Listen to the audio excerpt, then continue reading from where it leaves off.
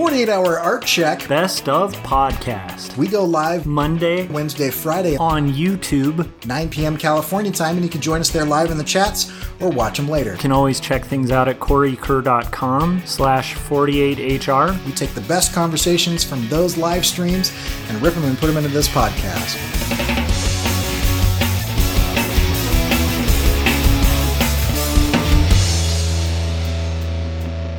Today's topic is working remotely and working with remote partners.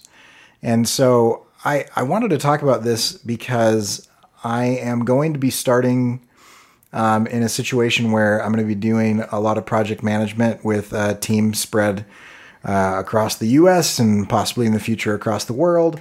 And I think management of assets, and when I say assets, I'm talking about like the things that you are creating. So, for example, I've got a short film that I've been trying to do myself, and I've been really toying with the idea of getting some other people involved, and that would mean that we'd have to manage those assets. I need so and so to, do the leg of this character. I need these guys to do the background, and I need somebody to look over the storyboard.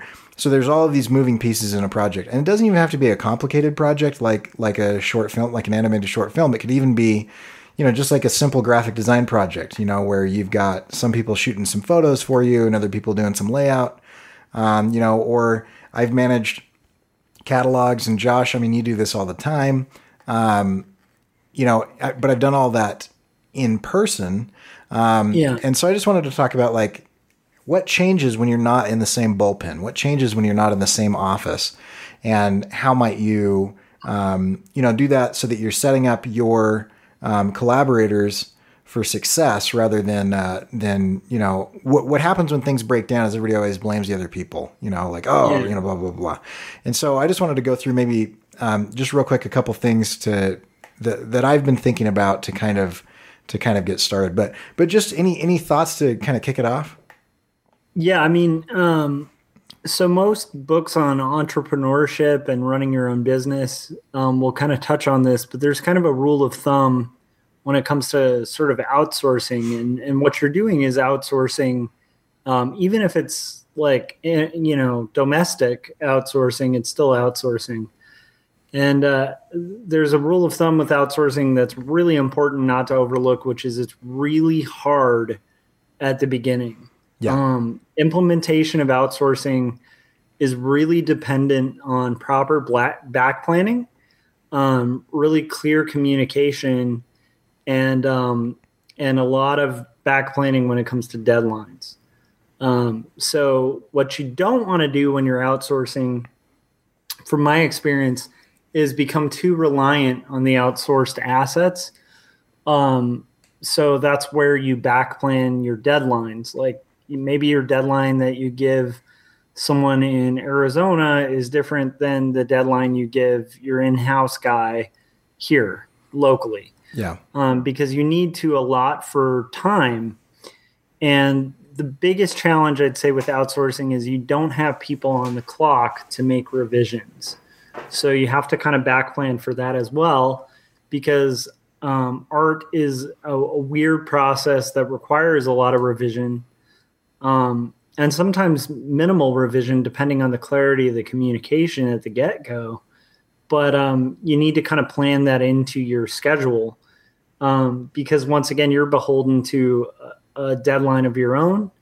And so a lot of it's just about effective back planning, effective distribution of the work, and then just a lot of early stages of spitballing. So a perfect example of that is right now I'm working with two artists, one in Cambodia and one is in, I think, Iraq. And these are 3D modelers. And so I had to kind of set up a system to kind of create a 3D modeling situation for these people that works really effectively.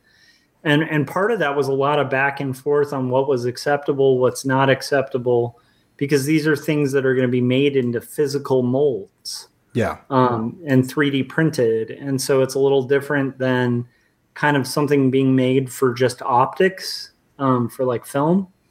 Because a lot of the time with film, you can get away with a 3D model that maybe is hollow on the back or has like holes in it in areas that people can't see.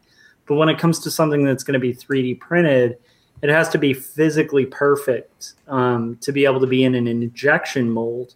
Right. And then there's all sorts of considerations with that. My point is, the clearer you are with those considerations from the get-go, the easier it is to do minor revisions to kind of get to the end goal that everybody's trying to get to. But I will say it becomes complicated mainly because of communication. And one thing that's great about having people on site or in front of you is generally there's a time expectation. So if you have somebody from 9 to 5, you have them there to make whatever changes they need to do, like in a timely manner. Yeah, and you can just walk over to their desk and say, "Hey, Bob, by the way, blah, blah, blah, blah." Yeah, there's a lot of time bought for troubleshooting. And then quicker turnarounds, which is the whole domestic versus outsourcing kind of argument in general, is like, when you're working locally, you can get quick turnarounds. When you're working domestically or when you're working internationally, the turnaround time is extended a lot. And then you also have to take into consideration, if you're using freelancers, that they aren't beholden to your schedule. Right. And so you have to kind of back plan that in. But I do think with proper back planning, you can have a really good relationship with outsourced teams. It's just a matter of building the team at first. That's kind of the headache. Yeah. But once a lot of what you're saying, I feel like falls into the category of communication in a specific niche of communication, something that I find super important that I've focused on in client work, and that I think will translate really well into kind of remote management, is expectation management. And so if and I always tell this to students, they'll come to me and they'll say, "Oh, I've got this client and blah, blah, blah, blah," and they start complaining about the client. And I always tell them, no, that's not your client's fault. That is your fault for not managing the expectations correctly. Yeah. And so if at the beginning of the relationship, you don't talk about this type of stuff, like, "Hey, when do you typically work?" Like you're 7 hours different because you're across the world, or you're in New York, and so you're 2 or 3 hours different, or whatever. When might I be able to get a hold of you? What's that type of thing. And then, what does Tuesday mean for you when you say do Tuesday? Like simple questions like that can cut a lot of miscommunication that leads to a lot of failure for early artists, because you might think that 12 a.m. on Tuesday is going to cut it. But if you're doing an editorial for a company that closes at 6, you've just blown your deadline, and you didn't hit Tuesday. And they said Tuesday, but they meant Tuesday at 5 o'clock or Tuesday at 4 o'clock, where it allots 2 hours for revision. Yeah, that's a really good point, because Tuesday could mean I want it, in my inbox when I come into work on Tuesday, or Tuesday could mean, I want it before I leave from my office at 6 p.m. on Tuesday, or Tuesday could mean you have all day Tuesday till 11:59, or technically till like 6 a.m. Wednesday, because what I really wanted is I really want it when I come in on Wednesday.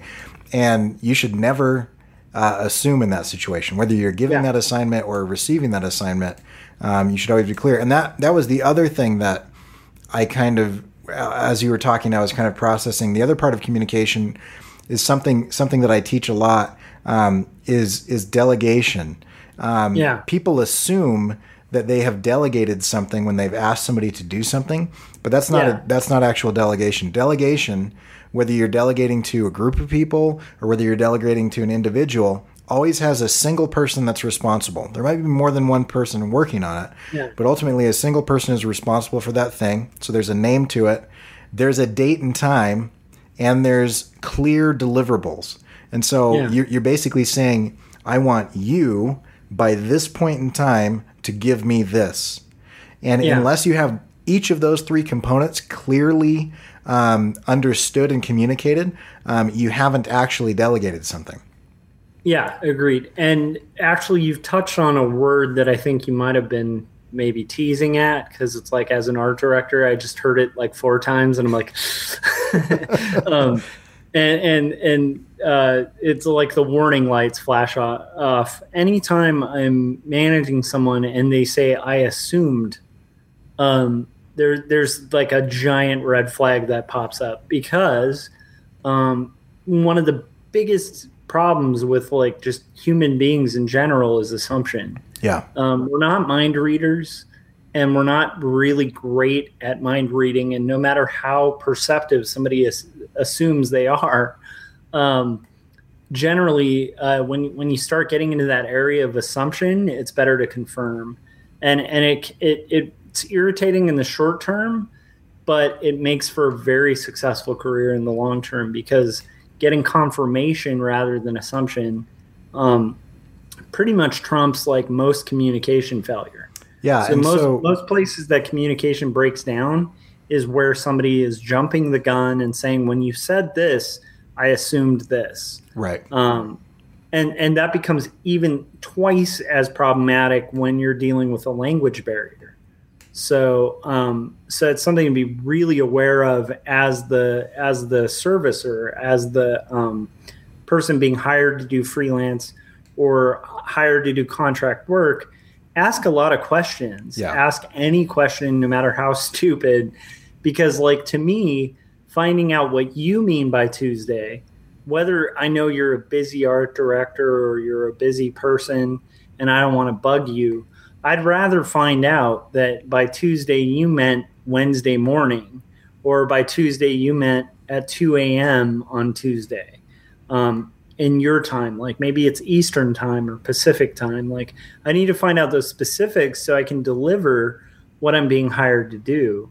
And you know, it's like a mutual thing, and I think that's why it takes a long time to build outsourcing and build kind of relationships that are not like in your house or in your office, you know. But at the same time, it's worthwhile because it does save and cut costs in the long run, because you don't have to pay the overhead for like a studio or for a school or for a business. You can kind of cut a lot of costs by doing outsourcing, but it just takes a long time to build. Yeah, and you're not limited to the people that live within 30 miles of where you live. You know, Exactly. you have access to whomever. Another thing that I think is an interesting challenge, and this is whether you're in person or whether you are remote, is that you are going to be using either written or spoken language to describe visual things. That is exceptionally difficult. And without what's called active listening, which is kind of an annoying process, but you seek for mutual agreement that what you're saying and repeating back to them and rephrasing is what they're talking about. So here's an example of that. If I said, Josh, I'd like you to make this asset and I need it to be blue. Yeah. That literally could mean tens of thousands of different things. Yeah. You know, you mean royal blue? Which form of royal blue? Because there's two royal blues. There's one that's more on the hue of like cyan. There's one that's more on the hue of like blue is a vague statement, right? You know, and so that vague statement needs to be clarified. Exactly. Because it also are you talking about an analogous color palette or a monochromatic color palette, or are we talking about a single color? Are we talking about like 5 shades of the same hue of blue but different values, or are we talking about like what do you mean exactly? And then do you mean like a certain Pantone of blue? Because if it's one Pantone, then we're going to have halftone it, and then I need to know your line screen, right? Because like if your line screen minimum is like larger than what I'm assuming it is, then we might have a problem. So now I need to know like where you're printing and what their limitations are if we're using halftones. Like what Corey and I are getting at is that like something as simple as like what might seem really obvious, like where an art director or somebody assigning art just saying, hey, I need this in blue, might seem really clear. It's not. It's not necessarily clear. And that's why you kind of have to get over your ego as a servicer of somebody's needs in art and just ask the stupid question, because I'd rather find out that, the person literally meant like they wanted blue 72 and that's what they meant by blue. Or 288, which is a pretty standard like navy. I'd rather know that than fly blind and at 1:00 when I'm pulling punches trying to hit a deadline, go, oh crap, what did they mean by blue? Right. Yeah, it's a complex process. I don't know if that I feel like we're teasing this topic, but yeah, and maybe this can be part one and just dealing with, like the initial communication. Because I think something else could be, talking about creative briefs, talking about, like the language in a creative brief and what's important and why. I think that would be really interesting, a lot of those things. But ultimately, the challenge with this kind of analogy or this situation that we're describing, the challenge is that, Josh, as my art director, you could say, hey, I want this to be blue. And you have a perfect image in your mind of what you want that to look like. And then I hear that word blue and I get a perfect image in my mind of what I think that you're saying.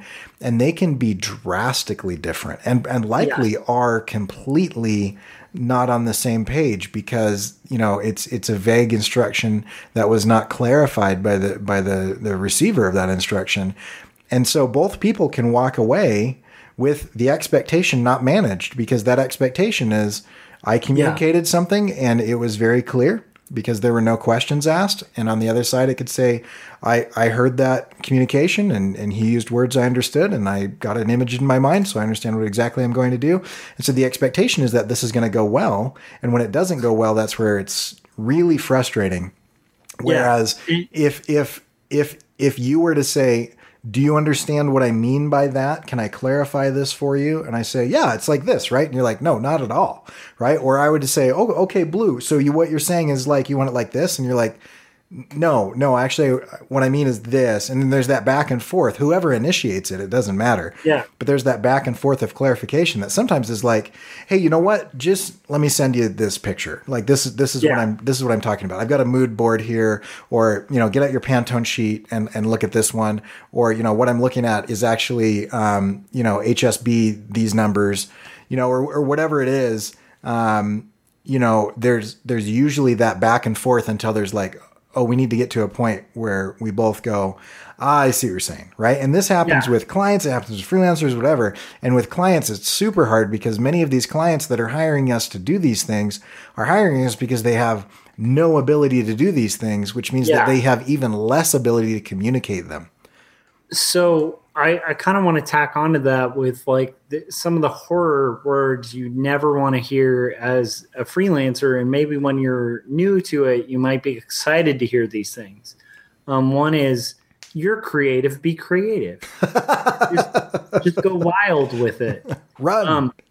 Now, if you're like a young student and you're just getting into it, you might buy into that. And then you'll be really creative and deliver something that's completely not what the person had envisioned. And then you have a problem. Unless you have a good contract, then you're all right. Yeah. Hopefully you have a really good contract that allots for revision time and for clear briefs.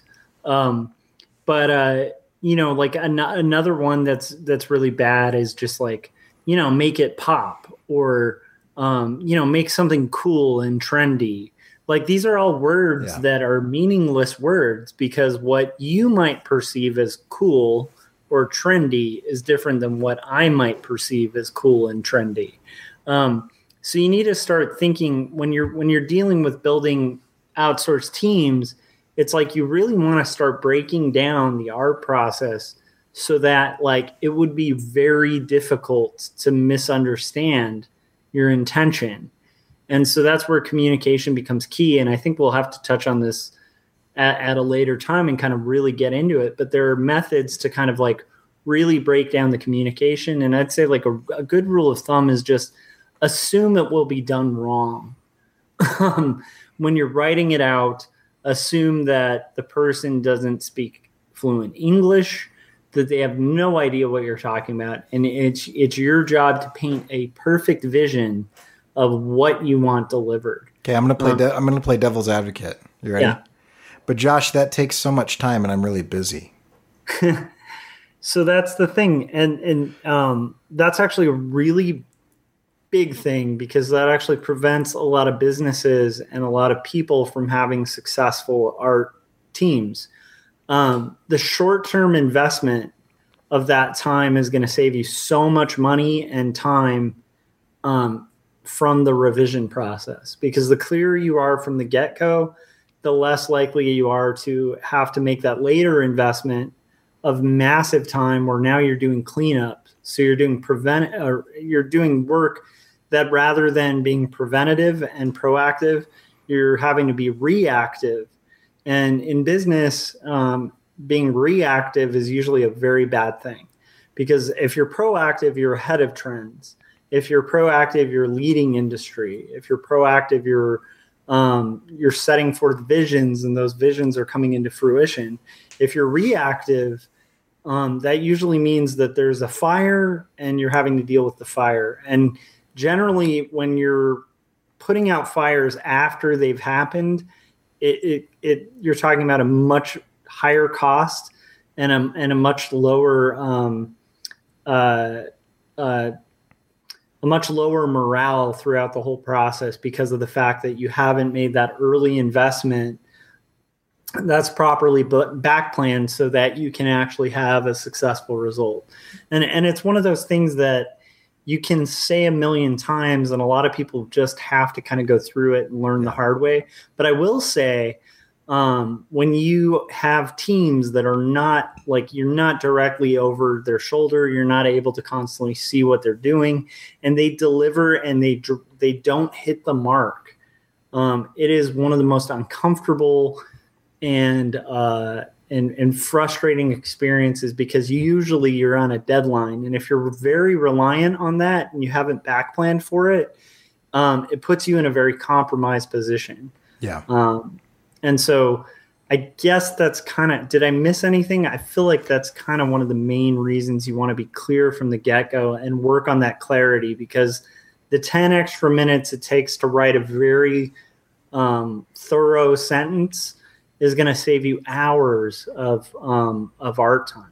Yeah, and you said that, and I think it's important, so I'm going to say it again, because I think this is a good place to close this episode. But at the beginning, when you're laying the foundation of the thing, when you're communicating what it is, if you take more time to do that correctly, it's not a waste of time, because it will actually save you, exponential multiplications of that time on the back end. Every time you have to fix something at the end of a project, it means that you have already spent man hours doing it incorrectly.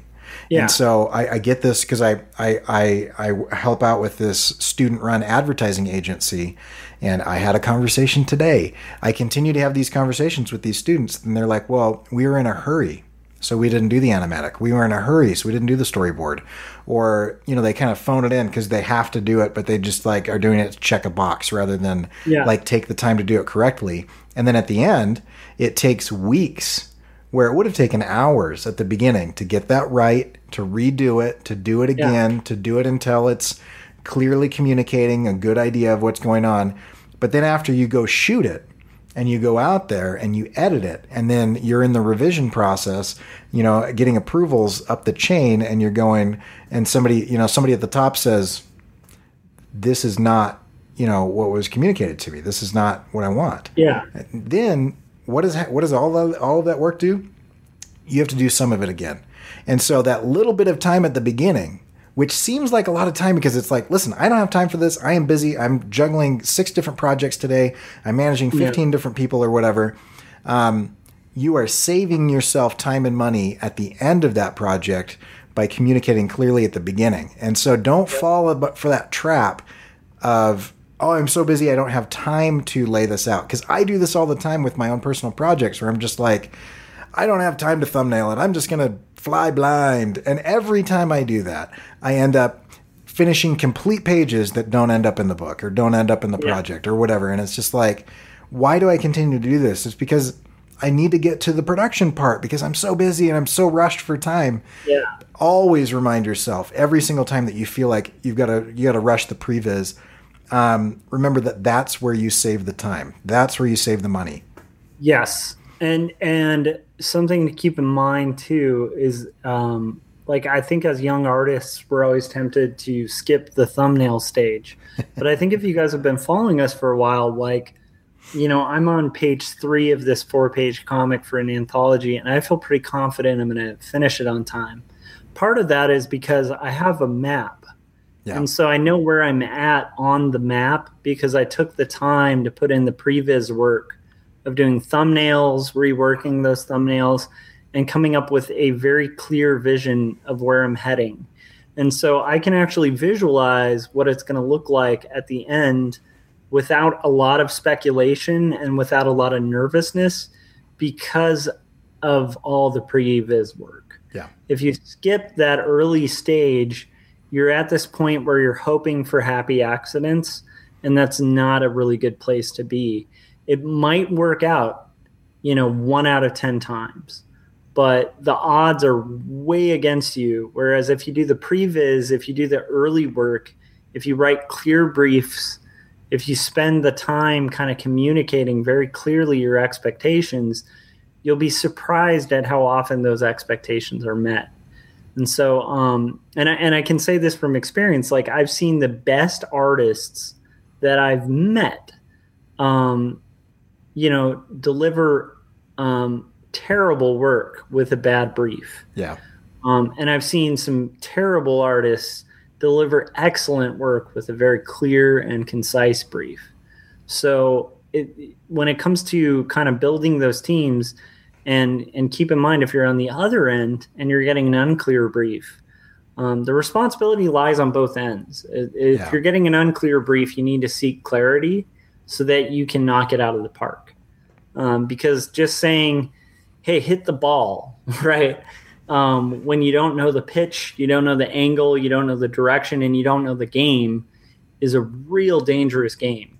Whereas, if you know, like, okay, we're playing baseball, we got this situation going on. We got this guy on first and this guy on second. And if you just kind of tap it, if you can just get it moving, we might be able to steal a base. Like, all the potential.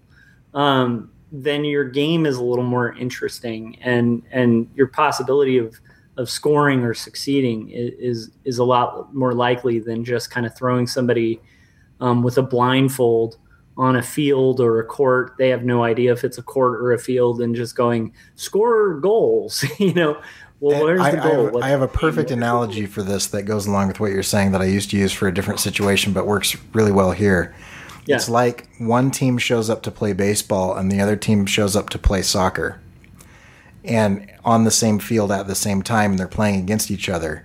And somebody hits a home run and the other team is like, well, that's not the game we're playing. And so, like, you think you understand the rules and you think you understand when you score, and there's something weird that's going on over there, but you're not exactly sure. And so you kick the soccer ball into the goal, and then there's these guys running around a diamond, and you're like, well, all right, whatever. But I got my soccer ball in the goal, so I'm good to go, right? And that's the artist, art director relationship, the designer client relationship, the project manager remote relationship. You need to make sure that you set the rule, that you understand that you're playing the same game and that there are rules to that game, and that everybody agrees to what is a goal, like what is it, what puts points on the scoreboard. I've agreed to these metrics at the beginning before we started playing. Like, these are the rules. I played volleyball in high school, and there's high school rules that are different in the West than there are in the East. There are college rules that are different, and they're significantly different. And so when you get outside of that situation, before you start a game with people that know what they're talking about, you're going, okay, do we have a libero? Are we playing this? Are we playing that? Back row hitting. Like, you have to kind of like, what are the rules before we get this thing started, so that we can define what success is and we can understand when points at the scoreboard. And you'll be surprised. Like, I've done freelance for like multiple clients, like from tiny small businesses that are like started up by like a mom and pop to like giant conglomerate corporations. And I will say there's across the board, you'll have art directors hire you to do a job, and they'll be like, say they're working for like a weekly, and they're like, this is an editorial, it's due tomorrow, here's the article. And that's as much of a brief as you get. Mm-hmm. Now, if I were to just go forward with that, I'm going to turn in something that is the wrong size, the wrong resolution. I don't know if it's for print or for web. Right. I don't know what their restrictions are. Like, can it be full color? Can it be black and white? And there are so many potential problems with that. And I think when you're new, hopefully you've heard the art check and heard this episode, and then you can avoid these things. But when you're new, a lot of the time you're just hungry for the work. So you take the job, and then you're at that awkward position where it's an hour before deadline, and you're like, wait a minute, what size did they want? Right. Like, they never said the size. Like, they never actually said the physical size this drawing can be. And then like, oh man, can it, like, where is it going to appear on the article? Is this a header, or is this like all of those questions? It's a matter of like trying to kind of push your vision forward and perceive all the questions you're going to have an hour before it's due. And then you get like pretty used to it, to the point where I used to have a default email that I would send clients who were unsure of themselves, where it would ask like, what resolution is this? Is it supposed to be vector? Is this supposed to be a raster image? Is it in CMYK? Like, is this for print? Is this for web? Just asking more specifics, basic specifics that will help them get what they want. And it really does not hurt. And that's one of the advantages of hiring like a really seasoned artist, is like when you hire a seasoned artist, they're rarely not going to ask those questions. Whereas when you hire a young kind of hotshot artist who might be 20 times better than the seasoned one, they may not know the right questions to ask to get you the art you need. They're going to give you a really amazing 72 DPI illustration for your full color print thing that you're doing. Exactly. Yeah. You're printing in CMYK, and they might deliver stuff done in Pantone. It's just, you definitely, on both ends, it's about clarity, and it's about kind of helping each other achieve clarity. So in a weird way, it's like any relationship, it's like when you're married, you start learning that too. Like, the clearer you are about your expectations and about like what works for you and what doesn't work for you, what upsets you, what doesn't upset you, like that, like clear communication has to do with like setting very clear expectations.